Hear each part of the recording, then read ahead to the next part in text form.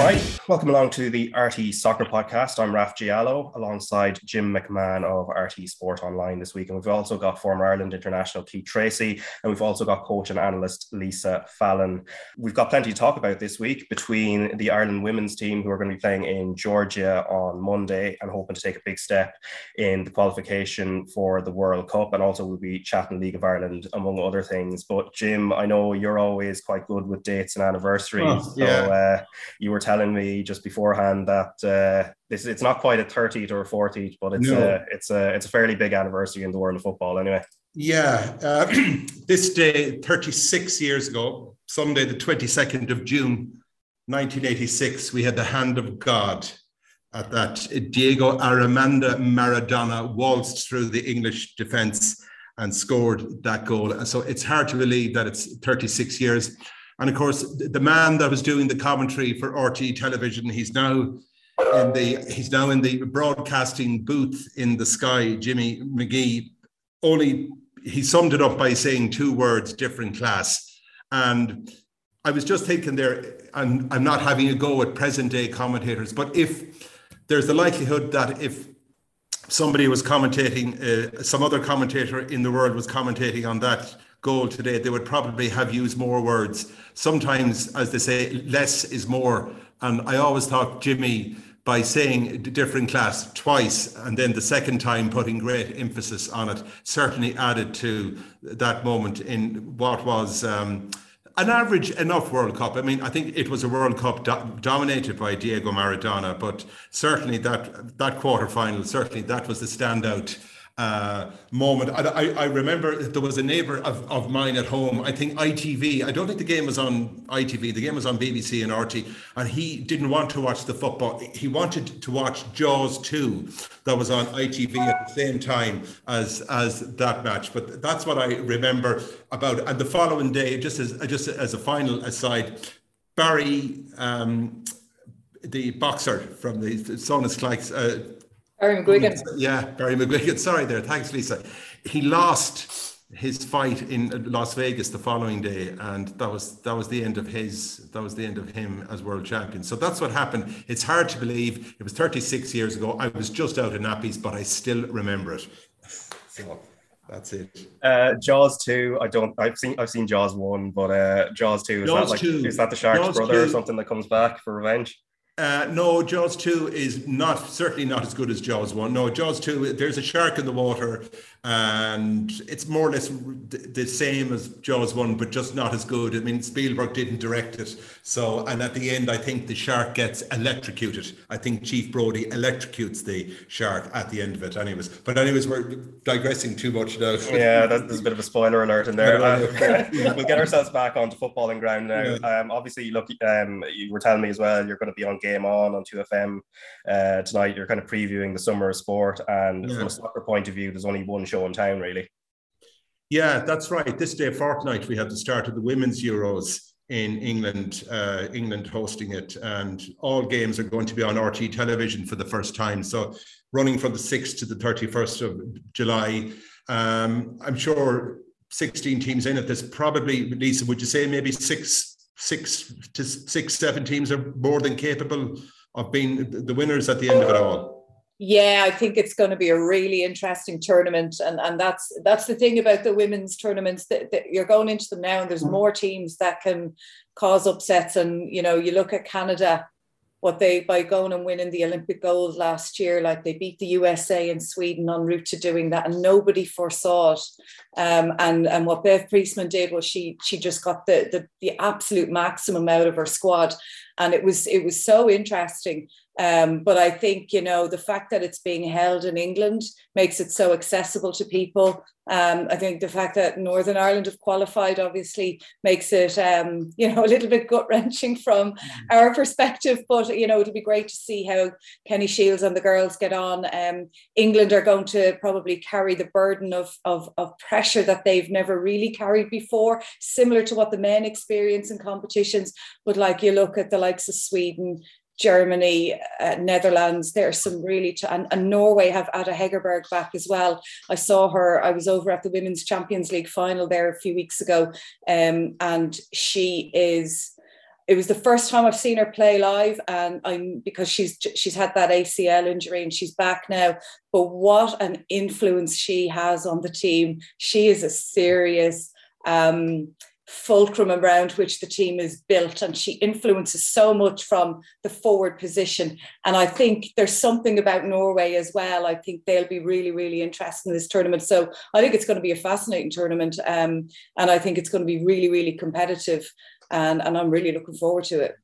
Hopefully there'll be decent crowds there as well, Lisa. Just finally on it, Lisa, I know we're not there, but if we were there, where would you put us currently? I know it's a difficult question to ask, but where would you put us in the pecking, say, of the 16 teams, or where would be likely to, you know, could you see us getting to the quarterfinal? You know, or I know it's a difficult. It is. Well, I suppose if you think on, if you look at if you put it into a little bit of context and say, for example, that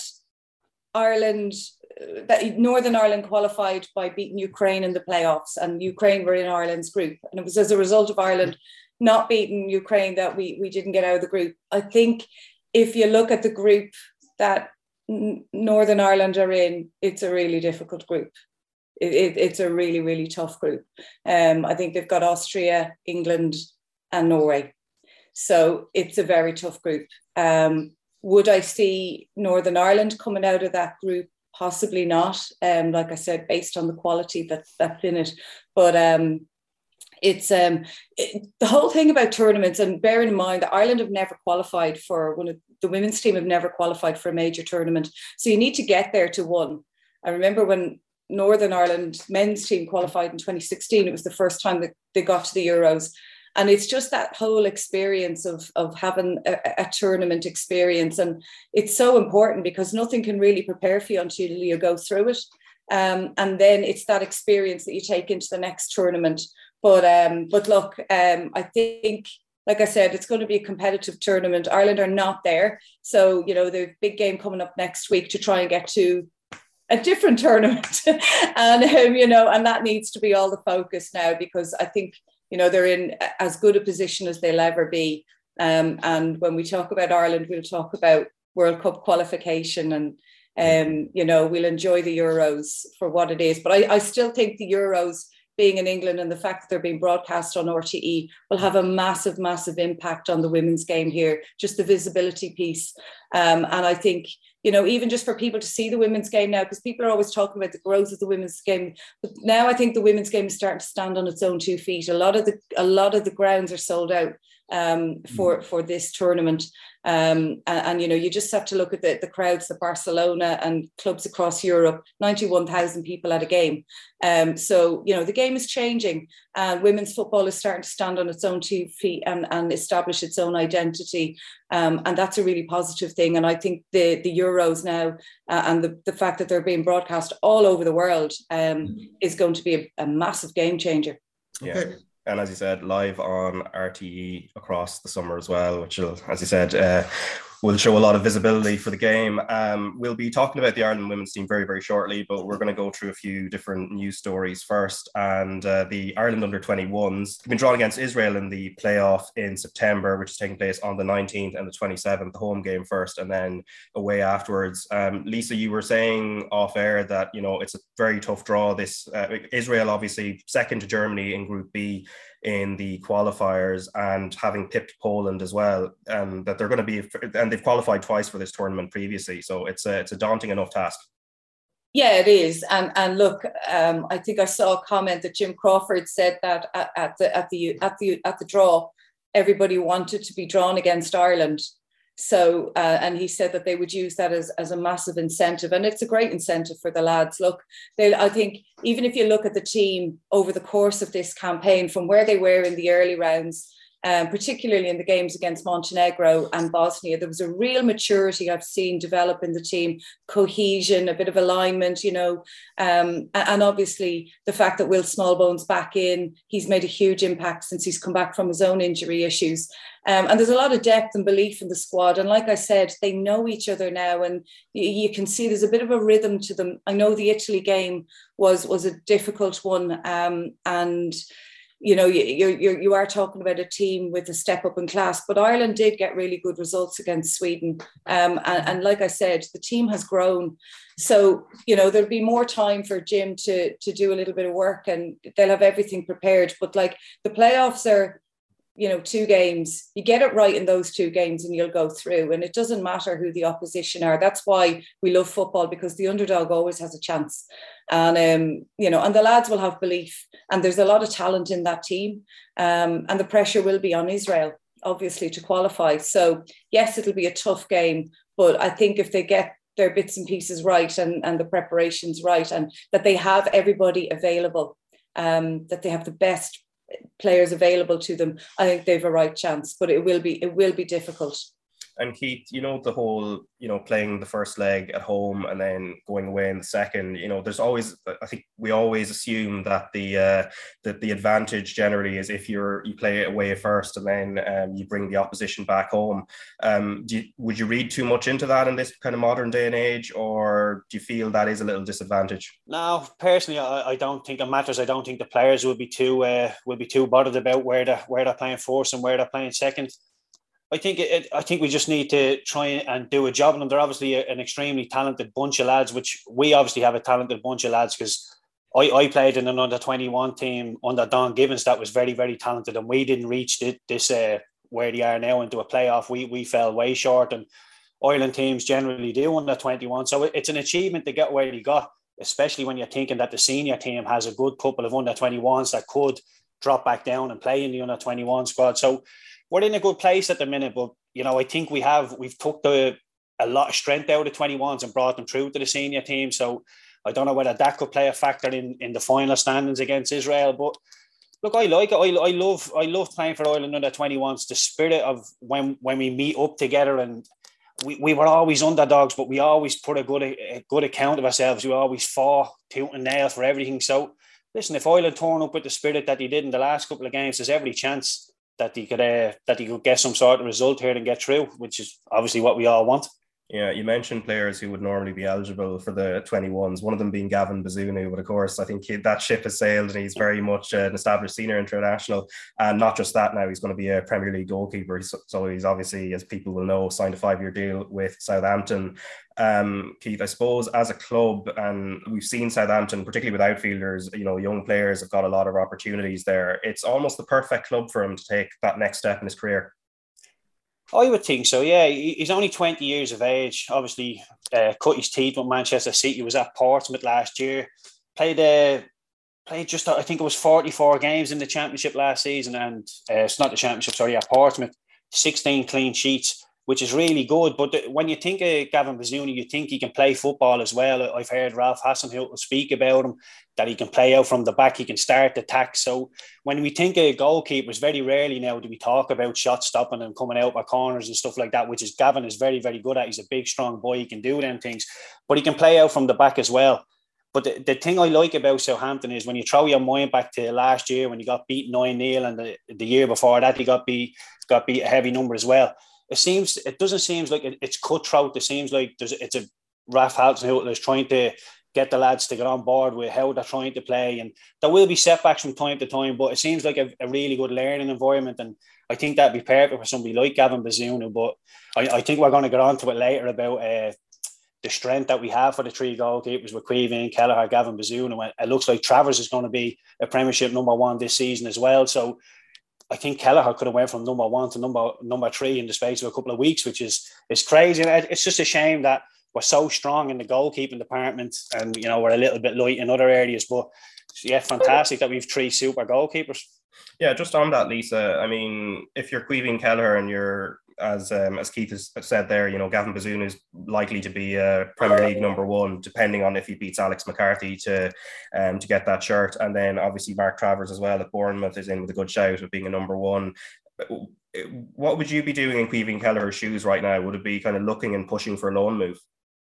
Yeah, I think it's a really interesting one. I think the move for Gavin Bazunu to Southampton is an excellent one, because I know Southampton is my old club. I played for them a long time ago, but I was there not a few years ago, just looking, getting to have a look at the club and how they do things, and the setup and the academy, and the whole culture around the club. And it really is a culture of development. Southampton know what their identity is. They're not challenging for titles at the moment, but they are a club that develops players and then looks, obviously, and they've a brilliant track record of it. You look at the players that have come through Southampton, and they're not just good at getting players through from their academy into first team. They're also particularly good at picking up young players, exposing them to first team football, and then developing to sell them on. And that's why I think this move for Gavin is going to be a really, really good one, because of that ethos in the club.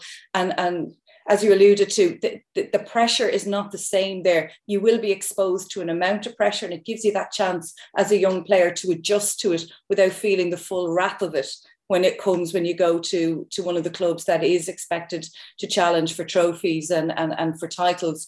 But on the Caoimhín Kelleher one, I think Stephen Kenny's comments in the last couple of days are quite interesting, where he has made it clear that he wants players and will choose players who are playing for their clubs. And I think that's him putting the gauntlet down a little bit to players that in order to play for the senior team, because if players are not playing for their clubs, it does affect the quality and the, I suppose, the consistency in the senior team's ability to deliver performances and results. And Stephen does bear the brunt of that pressure. So I think it's interesting, but I think it's such a difficult dynamic when you think about a number one and a number two goalkeeper. The number two, once the number two is assigned, that's it. The number one is the number one. And you saw it with Chelsea. It was really interesting during the Club World Cup. Kepa played the semi-final of the FIFA Club World Cup for Chelsea, and he had a brilliant game, made two crucial saves for them to progress into the final. Mendy wasn't in the squad for the semi-final. He was with Senegal and won the AFCON. He came back in for the final. Instead of going and having a little break, he came back in and he went straight back into the team, and they won the Club World Cup, because the business at that level is to win trophies. And if you're the number one, you're the number one. If you're the number two, you're the number two. And you almost have to accept that. And I think big clubs need a really, really strong number two. But it's a massive sacrifice for a player who could be a number one to settle for being a number two. I think you can do it earlier in your career, but it does come a point when you have to do it. But for Caoimhín Kelleher, because of the competition that exists for Ireland, and he doesn't strike me as a type of player who wants to settle for being a number two. It's a big decision. So, and will Liverpool want him to stay as a number two? Of course they will. But is that the right thing for Caoimhín Kelleher? The right thing for Liverpool might not be the best thing for Caoimhín Kelleher. And these are the decisions that a player has to make throughout their career. And they can be decisions that can define. Like, you look at Gavin, he went to Portsmouth, and I think he had a spell at Rochdale as well. Tough places to go, hard leagues to play in. And you learn a lot in those leagues. And it stands to, and you can see it stands to Gavin. But it's an interesting one for Caoimhín. I think he has got big decisions to make, and it will come down to whether he thinks he will learn more as a number two at Liverpool, or if he goes out on loan. And ultimately that will be a decision he has to make. Yeah, Lisa, just talking about Caoimhín, if you go back to last year, he started every game in the Carabao Cup, starred in the final, scored the penalty kick that won the tournament for Liverpool. In the FA Cup, I think he played the third and the fourth rounds, but Alisson then came back in for the business end, and Liverpool went on to win the FA Cup. So it just, the point you made there about goalkeepers, your number one keeper is there at the business end to win the trophy. Yeah. Somebody asked me yesterday, like, what club or where would you see Caoimhín going to? Is he a bottom end of the Premier League or Championship? Where would, like, is he? I think he's a player that could fit into a Premiership club now. But where would you like to see it? Would you think maybe top end championship, or a club like, I mean, he'd hardly go to Everton or somewhere like that, because there's talk about maybe Pickford leaving. So where would you see him, or could see him going? Or it's really difficult to know, because I think for a goalkeeper like Caoimhín Kelleher, the way he plays, so, you know, he is and, you know, I know we've mentioned it already about, and Keith has mentioned it as well, about play. Goalkeepers are much more complete nowadays. They're your goalkeeper, but they're also your first attacker. The minute the ball transitions into their hands and they have it, they're the ones that are initiating the play. So I think, you know, the style of play and the philosophy of the club and the identity of the club and the way they play would and should have a huge factor in any decision that Caoimhín would make, because it has to develop him as a goalkeeper for the attributes that he needs to develop, and that is playing out from the back against teams that are going to press you, learning to deal with that, you know, being able to use both feet for those distributions, mixing up your distributions, being able to spot where the space is to play to, and the execution of accurate initiations of play. And I think, you know, that's why it's people will speculate about a club, but I think it's not just about getting the move, it's about getting a move to a club where you will play in the way that develops you in line with your strengths. So I think it is, and if you're going to go on loan, you need to know you're going to be the number one. You need to know that you're going to play. So I think there's a lot of factors in it. And I think it's hard to just pick a club out of the sky and say they'd be a great fit for him, because there's so many different dynamics that come with it. But really, if a player like Caoimhín is going to go and look to go for on loan, he needs to go to a club that matches up in terms of the style of play to the way he needs to develop as a goalkeeper, but also he needs to know that he's going to play and be the number one there. Yeah, and a final one on the transfer front. And Keith, this involves actually two of your former clubs, Burnley and Blackburn. So from the Blackburn point of view, of course, Darragh Lenihan has finished up there after at least a decade at the club. And I think Middlesbrough seems to be the destination that's been talked about. On the other side, something we talked about last week, which was Nathan Collins, who got relegated with Burnley, but it feels like his level is much higher than that. And there are loads of clubs linked with him, whether it's Wolves, Leeds, Aston Villa and Leicester. Whether a move is realistic or not, again, it depends on Burnley's finances and the fee they set. But first on Collins, what would you like to see happen this summer? Because it feels maybe a year in the Championship, not necessarily, it wouldn't be wasted exactly. Burnley are a big club, but you feel that for him to develop and continue where he's at, he needs to be at the highest level possible. Yeah, personally, looking at my old club, Burnley, they brought in Vincent Kompany. I believe they're going to try and start playing a bit of football, obviously coming over from Belgium. That's in Vincent Kompany's DNA. Whether that will help Nathan Collins, you know, I've played at Turf Moor for a couple of years.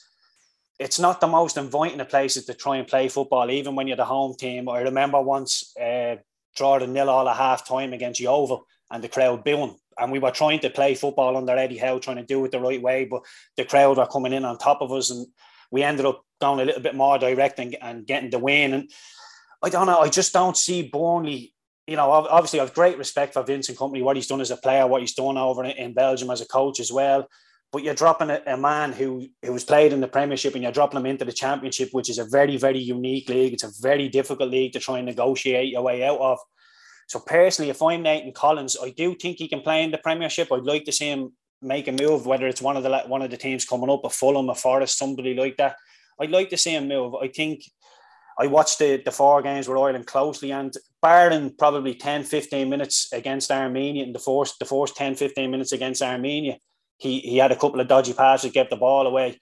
But put that to one side, he was outstanding. For the rest, he really was. And when he get the ball away the first time and then the second time, I was thinking, God, is he going to go under here? Because international football, it's really, really tough. No matter how many times you played in the Premiership, it's a new team, it's a new system, a new way of playing. And he did. He stood up to it well. He stood up to it really well. And then obviously you want to move on to the goal he scored against Ukraine. That's not what he gets paid for. But if we have a centre-half who can step in and do things like that, I think I heard a commentator actually say he was like a young John Barnes as he ran through the middle. So if we've got have Irish centre halves being called young John Barnes, then we're really, really happy. But I'd be with you, Raf. I think he can play.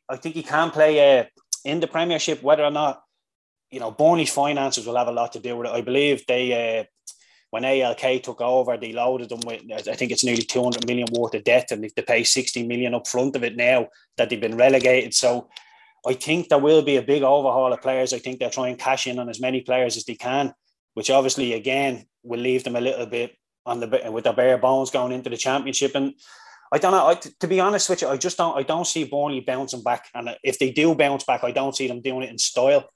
I mean, playing football the right way and not the way that Stephen Kenny would do it. So if they do come back, I think it'll be a bit of crash, bang, wallop and get the ball forward, which is going to be a contrast to which way we want them to play for Ireland. So I don't know. Look, him and his agent will obviously be speaking. They'll have a chat. There'll be names coming through, and he'll either say yes or no straight away to the clubs. But if he can get into the Premiership, I'd love to see him there, because I think he's more than capable to stay at that level. Yeah, and Lenihan then gave a good account of himself against Ukraine.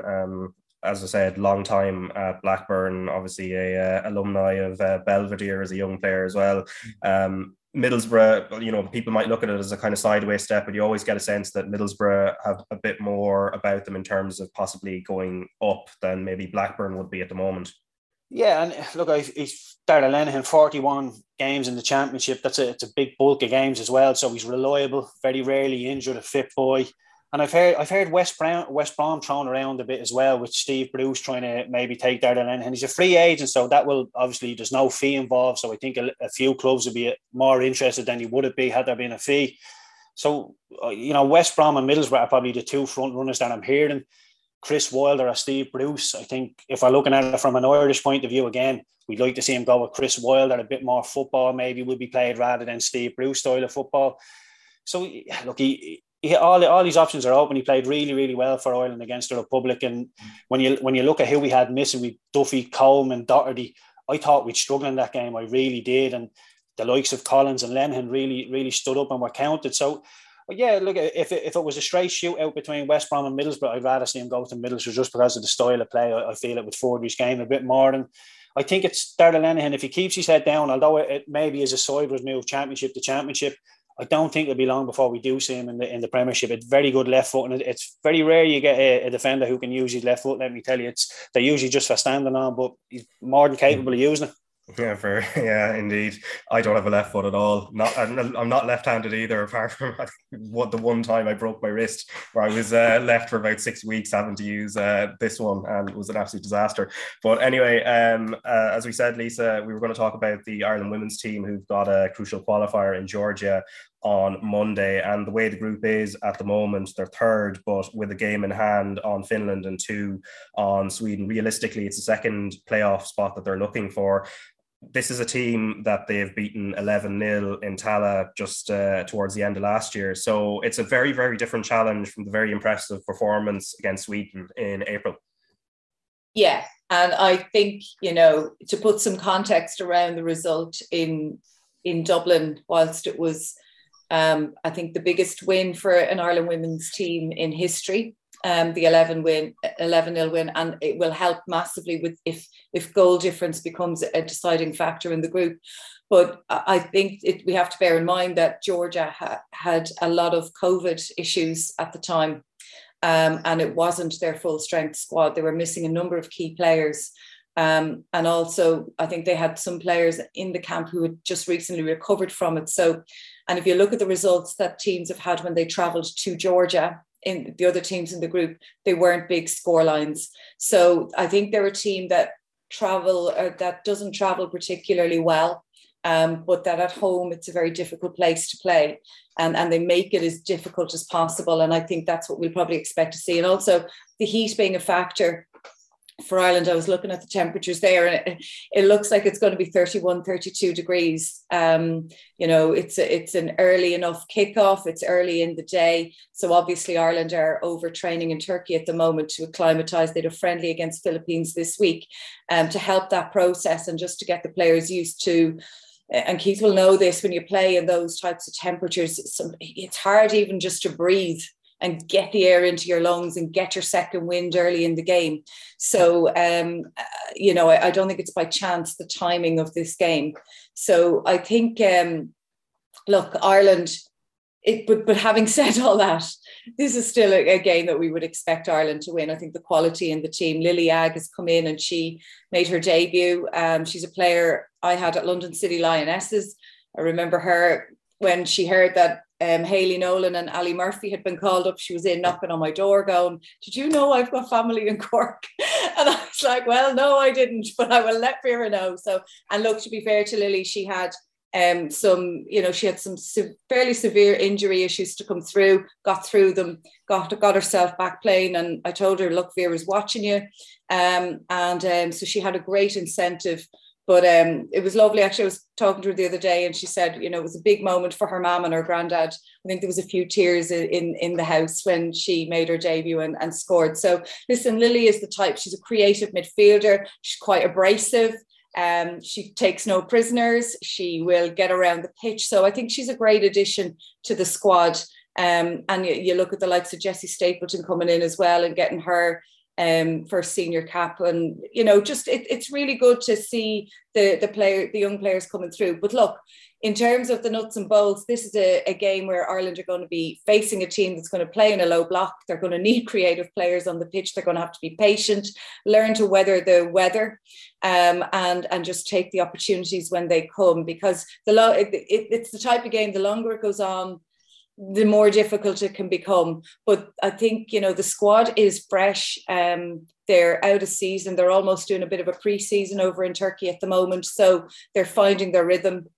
And, I think, look, if Ireland could get an early goal, it can be great. But I think it might be a game for a bit of patience, and even a game where if we struggle to break them down, that, the bench could be really important in it. Yeah, Stephanie Roach, as I think, was probably the big name in terms of kind of returning to the squad. It kind of felt for a long time she was out of the picture. Like, were you surprised when you heard her name being called, despite the fact she's been in brilliant form for Peamount? And what kind of impact do you think she will have, or whether she will feature or not? Yeah, I think, look, Steph has had a great season so far with Peamount. And look, to be fair to her, she's always said it. She was still available for selection, but she knew she needed to focus on playing as many games as she could for Peamount and scoring goals. And that's what she's done. And she's been scoring some fabulous goals. And look, she just needed to be patient and wait for her time.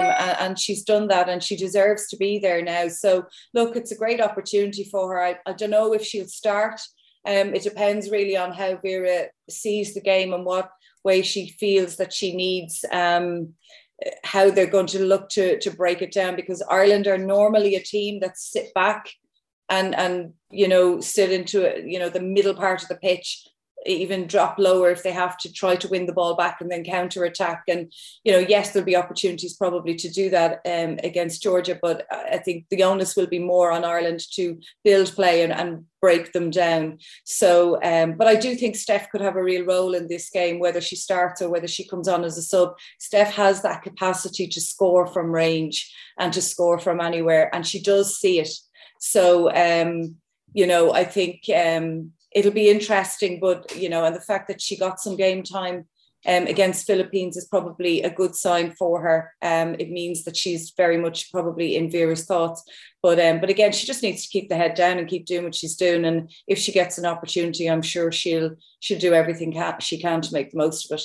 Yeah, and from Vera Pauw's point of view, in terms of the message that sends, when there's a player maybe who's been sort of on the fringes or even outside of the fringes and they've been brought back in, and maybe the message that sends to other players who are in a similar position, what do you think that actually does send to that kind of wider national pool?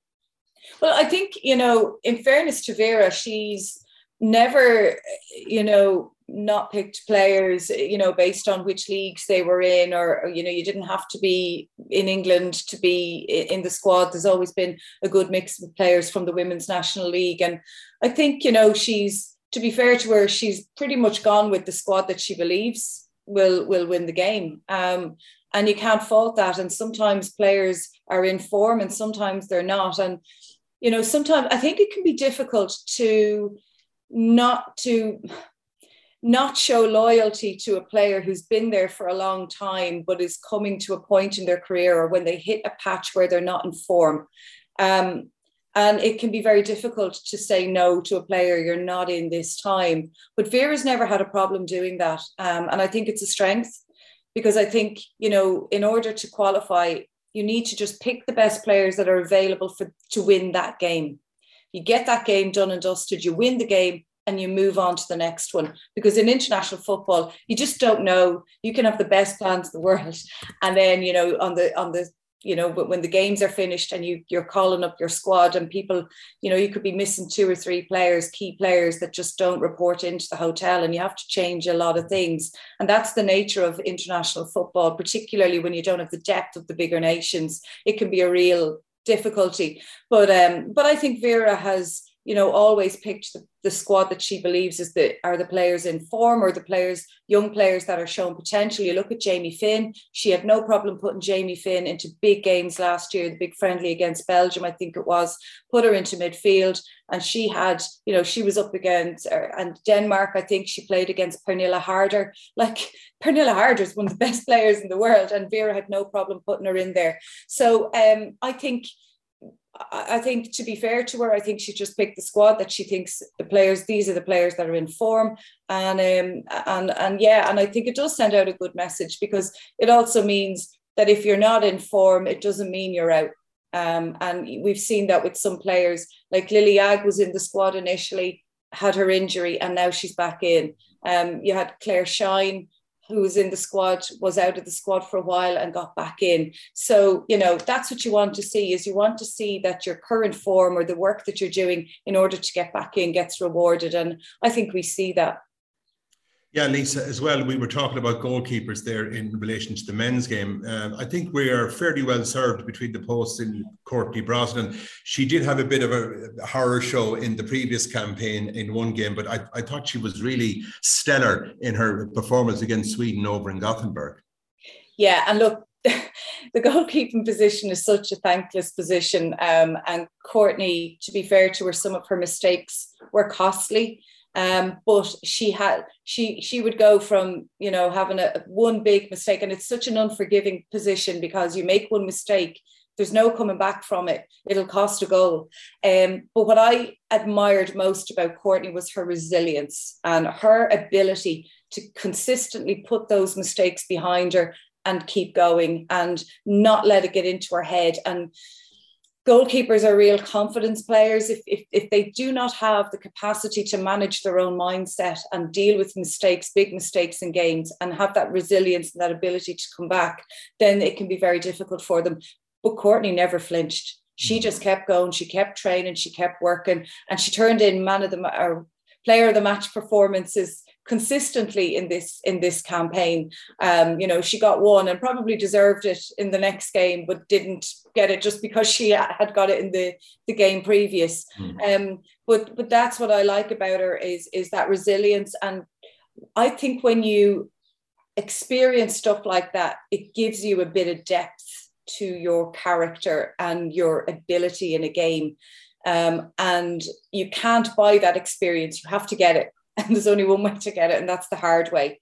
And she's got that, and she's got it in spades, and she's able to deal with the pressure. So I think those errors, whilst they were difficult at the time for her to deal with and for the team to deal with, I think they really stand to her now, and probably are really standing to Ireland in this campaign. And also the fact that the manager and the goalkeeping coach and the backroom team consistently put her back in and said, we still believe in you. We know you have what it takes, and we back you, and you're our number one, which is really where she is at the moment. Yeah, I suppose a final point before we move on to League of Ireland, you know, we were talking about patience and trying to break down a team in tough conditions, and then it could be helpful if Denise O'Sullivan repeats the goal she scored against Houston there at the weekend as well. I think obviously with rights restrictions and things, we can't play it here. So can you just describe that for us, Lisa? It's just pure Denise O'Sullivan, isn't it? Like there's a certain number of players that just have what it takes to go and do that. And I mean, just the way she caught it, like the way she hit it, and I had some distance to travel, and there really wasn't a whole lot of space for it to go. But I love when they catch them like that, and the ball doesn't even turn in the air; it goes like almost, like an arrow. But it was such a sweet strike, and that's, again, we're so fortunate to have a player of Denise's quality, both in and out of possession. What she brings to the team is phenomenal. And like I said, when you have a player on the pitch that can just do that, it's so important. And look, to be fair to her, she probably due a goal like that for Ireland. And it'd be great if we could see one in one of the next 3 games. But look, Denise is a top quality player. She's playing at the highest level of the game in the States. And, I think even for the other players, when they see one of their own doing something like that, it gives them all a lift. It's something that everyone can just sit back and enjoy. And, hopefully we see a few more from her in a green shirt. It'd be great. Most certainly. And also in the SSE Electricity League Premier Division, there was also a cracking goal from Dawson Devoy as Bohemians beat Shelburne 1-0. And they were also down to 10 men, of course, as well, later on in the second half. And then Derry City drew 1-1 with Drogheda United. Dundalk in the big game on Friday beat Shamrock Rovers 1-0. Robbie Benson scoring with 10 minutes to go. And then St. Pat's, and Keith, you mentioned off air, you were doing commentary on this one. St. Pat's beat UCD 2-1 with Owen Doyle scoring twice. And then Sligo Rovers, John Russell's first game in charge, 3-0 win over Finn Harps with Aidan Keena scoring a couple of goals. We'll start with Dundalk. Obviously, look, their 3rd clean sheet in a row since beating Derry City 2-1, second best defensive record behind Shamrock Rovers, only conceded 14 to Rovers' 13. So, Keith, I suppose overall, we've been talking about Dundalk for a while over the last few weeks in terms of their form under Stephen O'Donnell, going from, getting too many draws at the start of the season and now really kind of setting their stall out. And we almost have a title race. Yeah, we do. There was 5 points behind Rovers now, and they have a game in hand as well. So the race really is on. And to be fair, you look back a couple of weeks ago and you're thinking there's not going to be a race. Rovers are going to run away with it again. But it's great that we do have a race. And fair play to Dundalk and Stephen O'Donnell, because I done a podcast a year or so ago. Sorry, it would have been just as he left St. Pat's, and he was getting a bit of aggro from the 200 people that were there, saying, it's a sideways move. I can't believe it. It was actually viewed as a backwards move as well at the time, because people were expecting Pats to kick on and Dundalk to tail off ever so slightly. But he's really has. Just as Dundalk looked like they were coming away, he's really injected a bit of impetus again. 5 wins on the bounce, don't concede an awful lot of goals, and they look really, really solid as well. And going and beating Rovers, Robbie Benson with the goal as well. They look like they could put this into a real race, and with the fixtures coming up on the weekend, just makes it really, really, it makes it mouth-watering. It's good because, like we said, Raf, I really didn't think we were going to get a title race, but it looks like we're going to get a half-decent one anyway. Yeah, they're 5 points behind game in hand, and also they don't have Europe to contend with. Yeah, well, that's it. So the legs will be a little bit better off than the Rovers players, but Rovers have such a big squad that I wouldn't exactly hold that against them, saying I think that they could fall off at this point or that point. They've such a big squad, they can mix it up and down. And yeah, look, I just hope Dundalk keep it up and just put Rovers under a bit of pressure. And like we say, getting into the last couple of weeks of the season, we still have a race going on. Yeah, because Shamrock Rovers, of course, Lisa, they go from that Dundalk game now to what is always going to be a tricky derby against Bohemians, albeit they've beaten Bohs the last couple of times, so they have the edge on that front. But it's a tough game, albeit it's in Tala as well. Yeah, look, those games always take on their own nature, and they are brilliant games. They're games that every League of Ireland fan kind of looks forward to, whether you're involved with the clubs or not. Like, it's always a result that you want to watch and see what happens. But no, look, I think that it's interesting for Rovers, the fact that they pulled away so much, and then slowly it's been reined back in, and it is a challenge for them, and everyone was, and myself included, was talking about Derry City more so than we were talking about anybody else really as potential contenders to Dundalk or to Shamrock Rovers. And Dundalk, I think that went in their favour. You know, they were just quietly in the background. I know I covered a couple of their games early on in the season, particularly their one against Drogheda, where they just really struggled to keep the ball, to keep possession. As you said, they were drawing a lot of games, keeping clean sheets, but not able to score. But they're starting to find a bit of a rhythm in the team now. And, you know, you can see I suppose, the older Dundalk traits that I would remember in that team from Cork City times. You can see them starting to creep back in and, you know, or become a bit more evident. And, you know, Dundalk will enjoy the fact, and Stephen O'Donnell will enjoy the fact, that no one's really talking about them and that they're just there in the background doing their business, creeping up the table. And that's all they can do, just keep putting points on the board. You know, and it's, if clean sheets win leagues, goals win games, but clean sheets win leagues.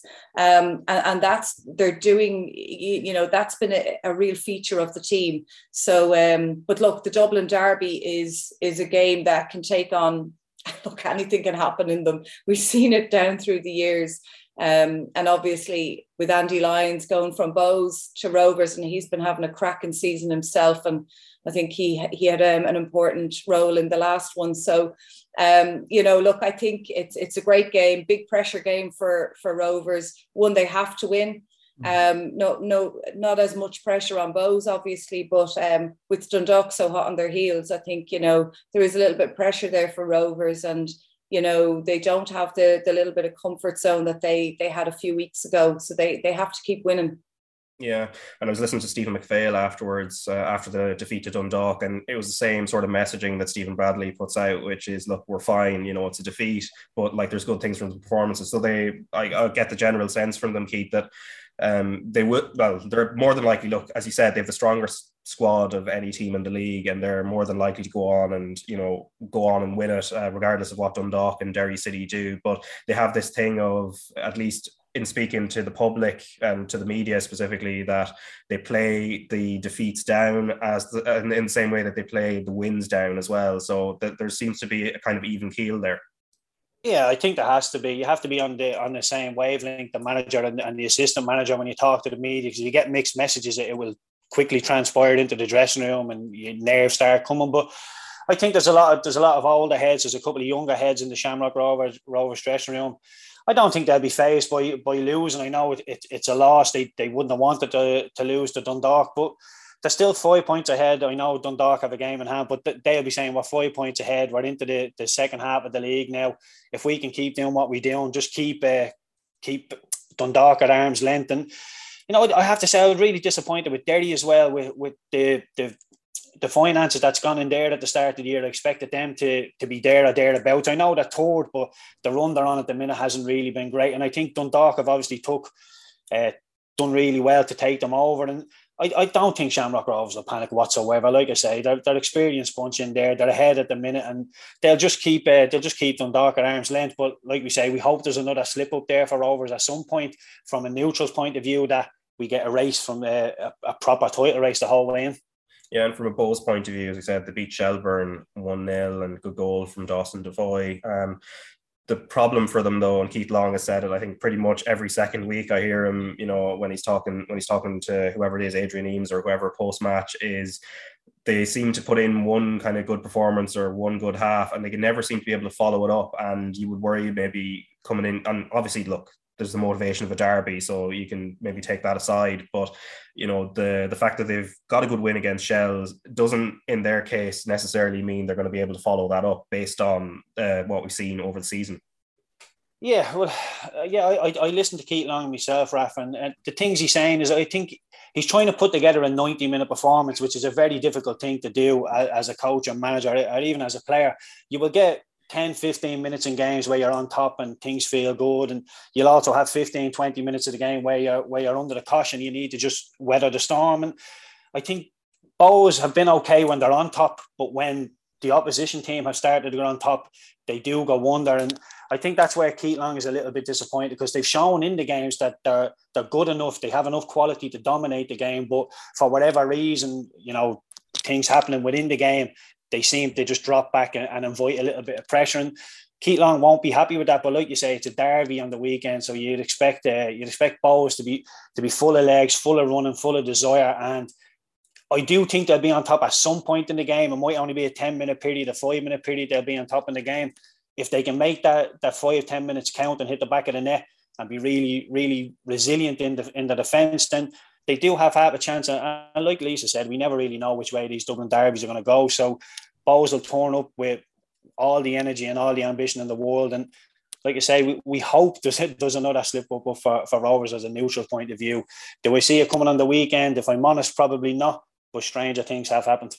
Yeah, as Keith said there, in regards to Derry City, I mean, it's the run they're on is quite disappointing. And obviously there had been the little break, and you would have thought, from a Derry point of view, regroup and then try and like grind out a win. Unfortunately for them, Lisa, they got pegged back by Dean Williams' penalty for Drogheda, and again it's a missed opportunity, and the question marks kind of linger then for either side of the break. So for Derry, obviously kind of next up for them, it's a trip to UCD, which probably offers an opportunity for 3 points, but they just seem to, it's a struggle for momentum at the moment for them. Yeah, and I think, and look, to be fair, it's probably this group at Derry, as a group and as a management group, it's their first year, really. So, and it does take, I firmly believe it takes a year just to get what you want into the players, get them to understand it, get them to be able to execute it in games and against different types of opposition. I think the bit of pressure probably didn't help them. Because with the investment, everyone's going to talk them up, and look, that's going to be part of the course. And that's something that Rory will just have to get used to. But I really think, whilst they started well, and I thought they probably would have had a bit more consistency than they've shown, I think really Derry will probably, we'll probably see the fruits of their labours next season. I think might make a few adjustments to his squad again in the off season. He might even freshen things up a little during the summer break. But I think really Derry are grounding now for what they'll do next year. And the key is, like, look, we know they have the talent. We know they have the capacity. They've probably got some key players that they thought might have been available earlier that haven't been. So I think for them, this year will be more of an establishment year, and we'll see a bit more. I think they'll have bigger expectations on them next year. But they do need to find a little bit of rhythm as well. It's important that they do that. And that can be the hardest thing, you win in a game and then getting that consistency and getting that bit of momentum, because the momentum, it goes the opposite way as well. If you've got negative momentum, it's just as hard to break that. And sometimes the summer break does help with that. And sometimes if you don't get the good start straight after the break, it can just fall back in again. So, but look, I'm sure they're working hard on it. As you say, the UCD game, they'll probably see it as an opportunity to go and try and get back to winning ways. But for Derry, really finding a bit of consistency in their and some positive momentum is what they need to establish for the second part of the season. Yeah, and Keith, you were at Pats and UCD doing commentary, and obviously Owen Doyle, who I think would have been high hopes for this season in terms of delivering kind of a huge glut of goals, at least on this front anyway. He got a brace, and he has had a few goals over the season anyway. But it's key for them, especially with the young squad around them, that he's able to kind of deliver on that front. Yeah, well, that's exactly what Pats will want from him. And he'll be a little bit disappointed on Doyle, because there was a chance in the first half. He's only about 6 or 7 yards out, and he's moving away from the goal. He's in front of the goal. He's moving away from the goal, and it's up around hip height, and he gets good contact on it, but he just hits it wide. And just after that, UCD went up and had a chance, and Agnan actually made 2 very good saves in the Pats goal. And you're just thinking, as I'm doing commentary, and thinking, Pats have been really, really comfortable in this 45 minutes. They're unlucky not to be a goal up, but there was a scenario where they could have been 1-0 down at half time. And you're just thinking all the time with Pats, although they looked really good in possession, they threatened, they were huffing and puffing. Even when they hit the back of the net, Owen Doyle got 2. You're still thinking UCD do possess a counter punch here, and they brought Liam Kerrigan on in around the 75th minute. Pat start dropping back. They went from a 4 at the back to a 5 at the back, and all of a sudden UCD got a goal. I think it was about the 86th minute, and UCD are throwing the kitchen sink at them. Now Pat's managed to obviously see the game out and win 2-1, but from a coaching point of view, and even as a player's point of view, you're thinking for 80 odd minutes, Pats were very, very comfortable in this game, and there's a scenario where they could have drew it. So I know Tim Clancy won't be too happy with that, thinking that being so, like, when you look at the game, I was looking at the game and I analysed the stats, and it was a real shock to me that UCD actually had 51% of the ball. They had more shots on goal as well. They were more productive in the game, although for me, watching it, Pats were really, really comfortable. And when you break it down and you look at the stats, they were actually very contrasting. But like I say, Pats very, very comfortable, but just couldn't put UCD to the sword, just couldn't put them out of the game. And like you said, when they did go and get the goal in the 86th, 87th minute, you're thinking, oh God, is there a little sting in the tail here? And that's what Tim won't be happy with, just the fact that they just couldn't put UCD away. And very, very impressed with Liam Kerrigan when he came on, I have to say. I think he's a real good player, and no disrespect to UCD, but I'd be surprised if he found himself there next year. Yeah, but from the relegation point of view, obviously UCD made Pats work for that result or for their win. Obviously they're up against Finn Harps in this battle for automatic relegation. Like, do you give them much chance? And I don't know how much of Finn Harps you've seen, and from the opposite point of view, whether you give them a chance either. Well, if I'm going Finn Harps or UCD, I would back UCD. But look, it's more of a. I just think UCD have a little bit more about them. I think they're a little bit more resilient defensively. They stay in games for long periods of time, like they did against Pats. They've only one win this season. I know that's not great out of 20 games, but they've 6 draws, which just goes to show you that they do stick around in games. So, like I said, Pats beat them 2-1, and they'll obviously be disappointed with that. But if I was Andy Moylan, the manager, I'd be having a look and just saying, lads, look, if we could have hit the big moments in the game, if we hit the back of the net there, had we avoided conceding there, I know that it's all if, buts and maybes, but I don't think UCD are a million miles away from it. I think there is a core there. If they could just like I say, big moments in the game, if they could just come out the right side of them big moments, I think they could be all right. Like I say, Liam Kerrigan, big fan of his. Duffy as well, it was really good all night, but just need to defend that a little bit better and stay in games for longer periods like they have been doing. And if they can hit the back of the net and, like I say, keep other teams out, I feel they'll be all right. But Finn Harps, I've got to be honest, only 9 points so far. I don't give them much hope. I think they'll be returning back down next season.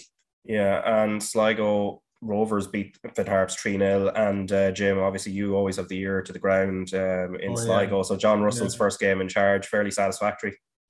Yeah, it was. It was a pretty comfortable win. I mean, they had 2 goals. They went 2 goals up inside the first 7 minutes. The Harps keeper made a bit of a howler, McGinley, for the second goal. Yeah, I mean, Sligo were comfortably. They played some decent football, were without Greg Bulger on the night, but still at times they were a bit sloppy and careless at times as well. And Harps did have a couple of chances.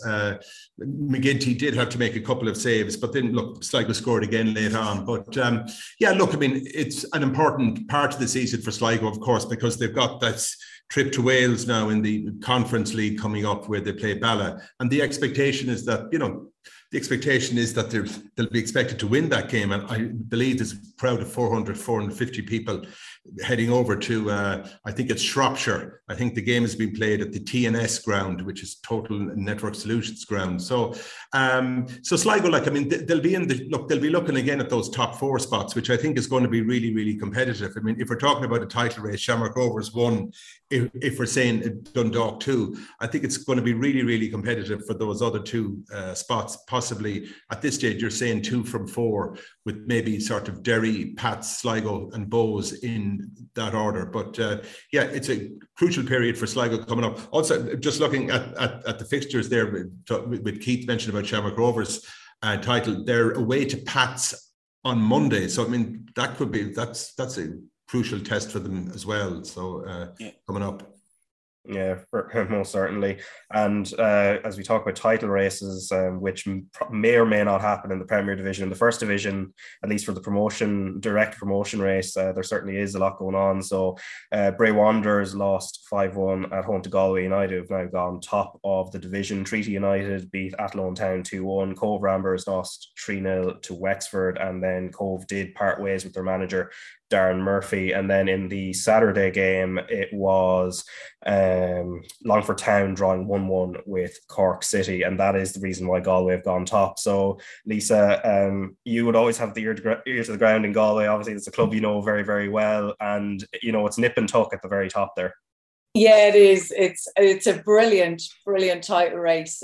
Two really good teams, Cork and Galway, just with so much bite about them and talent. And obviously I know Colin Healy really well from my own time at Cork City, and obviously the club, and obviously I was with Galway last year. But I just feel that the hurt from last year was real. To finish second and just lose out in the playoffs, it was really. But I feel like with Galway at the moment, I just feel like they've got real momentum. I think last year when the club changed over and went to full-time football, it was a bit like pushing a snowball up a mountain, just trying to get it going and get things to grow and develop and get it there. But I just feel in the last few weeks, they've maybe got to the top of that mountain, and now the snowball is on its way down, and it's getting bigger and bigger and faster and tougher and harder every week. And I just think, there was a real statement about them in the win over Bray. I think Cork City will push them all the way to the end for sure. I think it's going to be a fascinating battle. I think Longford and Waterford can still affect the way the top two spots, actually which two teams fall into which order. But I just have a feeling, and I know it's probably, I'm not really biased because I have a lot of bra and a lot of love for both clubs, but I just feel that Galway have real momentum at the moment, and they're scoring goals. There's people all over the pitch contributing to the goals. Like Walshy is in the form of his life, going from I suppose a veteran centre back, I hope he doesn't mind me saying that, or a veteran left back last year, to a centre forward who's got 8 goals and 4 assists this season. He scores after 36 seconds the other night. Walshy's a brilliant lad. I know he's doing a bit of coaching down there as well. He's dipped his toe into management himself. So, but look, I just feel that Galway have real momentum at the moment, and it's a momentum that I think is going to be hard to break. And look, John's a seasoned winner. He knows what it takes. And there's a really good core of players there, like the likes of Conor McCormack. Some really experienced players, Gary Boylan. And there's a lot of youth there as well, like Chief Conor O'Keefe as well. Good lads who will keep the group grounded. But that the momentum will continue to grow for them, and I wouldn't be surprised if they strengthen a little bit during the window as well. Yeah, and also elsewhere, the men's and women's FAI Cup draws for the open rounds have also been made. In the men's draw, just the one all Premier Division tie there, Finn Harps against Bohemians, and then the champions St. Pat's are facing Waterford of the First Division. And then in the Women's FAI Cup draw, there's a couple of games involving the teams in the WNL. So fixtures, though, for this weekend that's coming up on Friday, 24th of June. As we said, UCD playing against Derry City, Drogheda United against Sligo Rovers, Shelburne against Dundalk, Shamrock Rovers against Bohemians, which is live on RT2 and the RT Player from 7:30, kickoff at 7:45. And then the 8 o'clock kickoff is Finn Harps against St. Pat's. And then elsewhere in the First Division that night, Cork City against Cove, so a Cork derby down there, Galway against Treaty United, Wexford against Longford Town, and then Waterford against Bray Wanderers. And that is almost us done. But Keith, I suppose a final word, the transfer window elsewhere. I know we were kind of focused on Irish players earlier on, but of course Sadio Mane now gone to Bayern Munich from Liverpool, and they brought in the likes of Nunez. Like, what do you make of those moves? I suppose Liverpool did want to keep Mane, but at the same time, everything moves on over time. Yeah, it does. I've been thinking about it, like before the Champions League final, when you're hearing these rumours about Sadio Mane going to Bayern Munich, and I seen a stat on Sky the other day saying I think his goals alone have won Liverpool over 30 points. So you're taking a lot of goals and a lot of points out of the team. And I know Núñez, there's a lot of being put on his shoulders. People think he's going to be brilliant, and I do myself. I've watched a bit of him, and he does look like a very, very talented boy. But he hasn't played in the Premiership before. So it is a bit of the unknown. We can all assume and think he's going to be brilliant. But is he going to bring the level of appetite that Mane brings? And I think when you bring Mane and Salah together on the wings, put it as a centre midfielder. If you're Jordan Henderson, all you've got to do is chip a ball 30 yards in behind the defence. And Mane doesn't look at you saying, play it to me feet. He will sprint and make the bad ball a good ball, as will Salah. If Núñez buys into that as well, I'm sure he will be a very good player for Liverpool. Whether or not, like Lisa says, it can take a year to hit the ground running. You come in, it's a little bit in and out, you don't do well. So Liverpool fans would be desperate for him to hit the ground running. Do I think he will? I think Liverpool at the minute, with Man City obviously signing Haaland as well, I think City have gone a little bit ahead of Liverpool again with the signings they made. And I think losing Mane has weakened Liverpool, even with the signing of Núñez, if I'm honest. But I expect it to be a really good title race again. I think Liverpool and City, you can't disregard them. Chelsea, we're not really sure what we're going to get with them. But yeah, I think, it'll be a two-horse race, but at least it'll be a race between Liverpool and City anyway. Yeah, and Jim, I suppose Darwin Núñez, given his first name is Darwin, it is all about evolution. And I think I'll take my coat and head off after that. It is all about evolution, and hopefully, evolution, revolution, and all kinds of illusions, But I think Liverpool. I think Minamino is on his way to Monaco. He's another player that's leaving. Also, as well, I think Sligo Rovers. Just go back there. I just saw it there floating around on the wires. Just briefly, there, Sligo Rovers have signed an Estonian international midfielder, Frank Liivak, this morning to add to both to their midfield as well. So that's just fresh off the wires. Yeah, now the fact that I'm kind of making evolution jokes and Darwin or whatever, I think that is definitely the time to cut it now. So Keith and Lisa, thanks a million for coming on and subjecting yourself to my terrible humour as well. And Jim, look, no worries. Enjoy yourself on the radio later on. Thank you. All right. Talk to you, folks.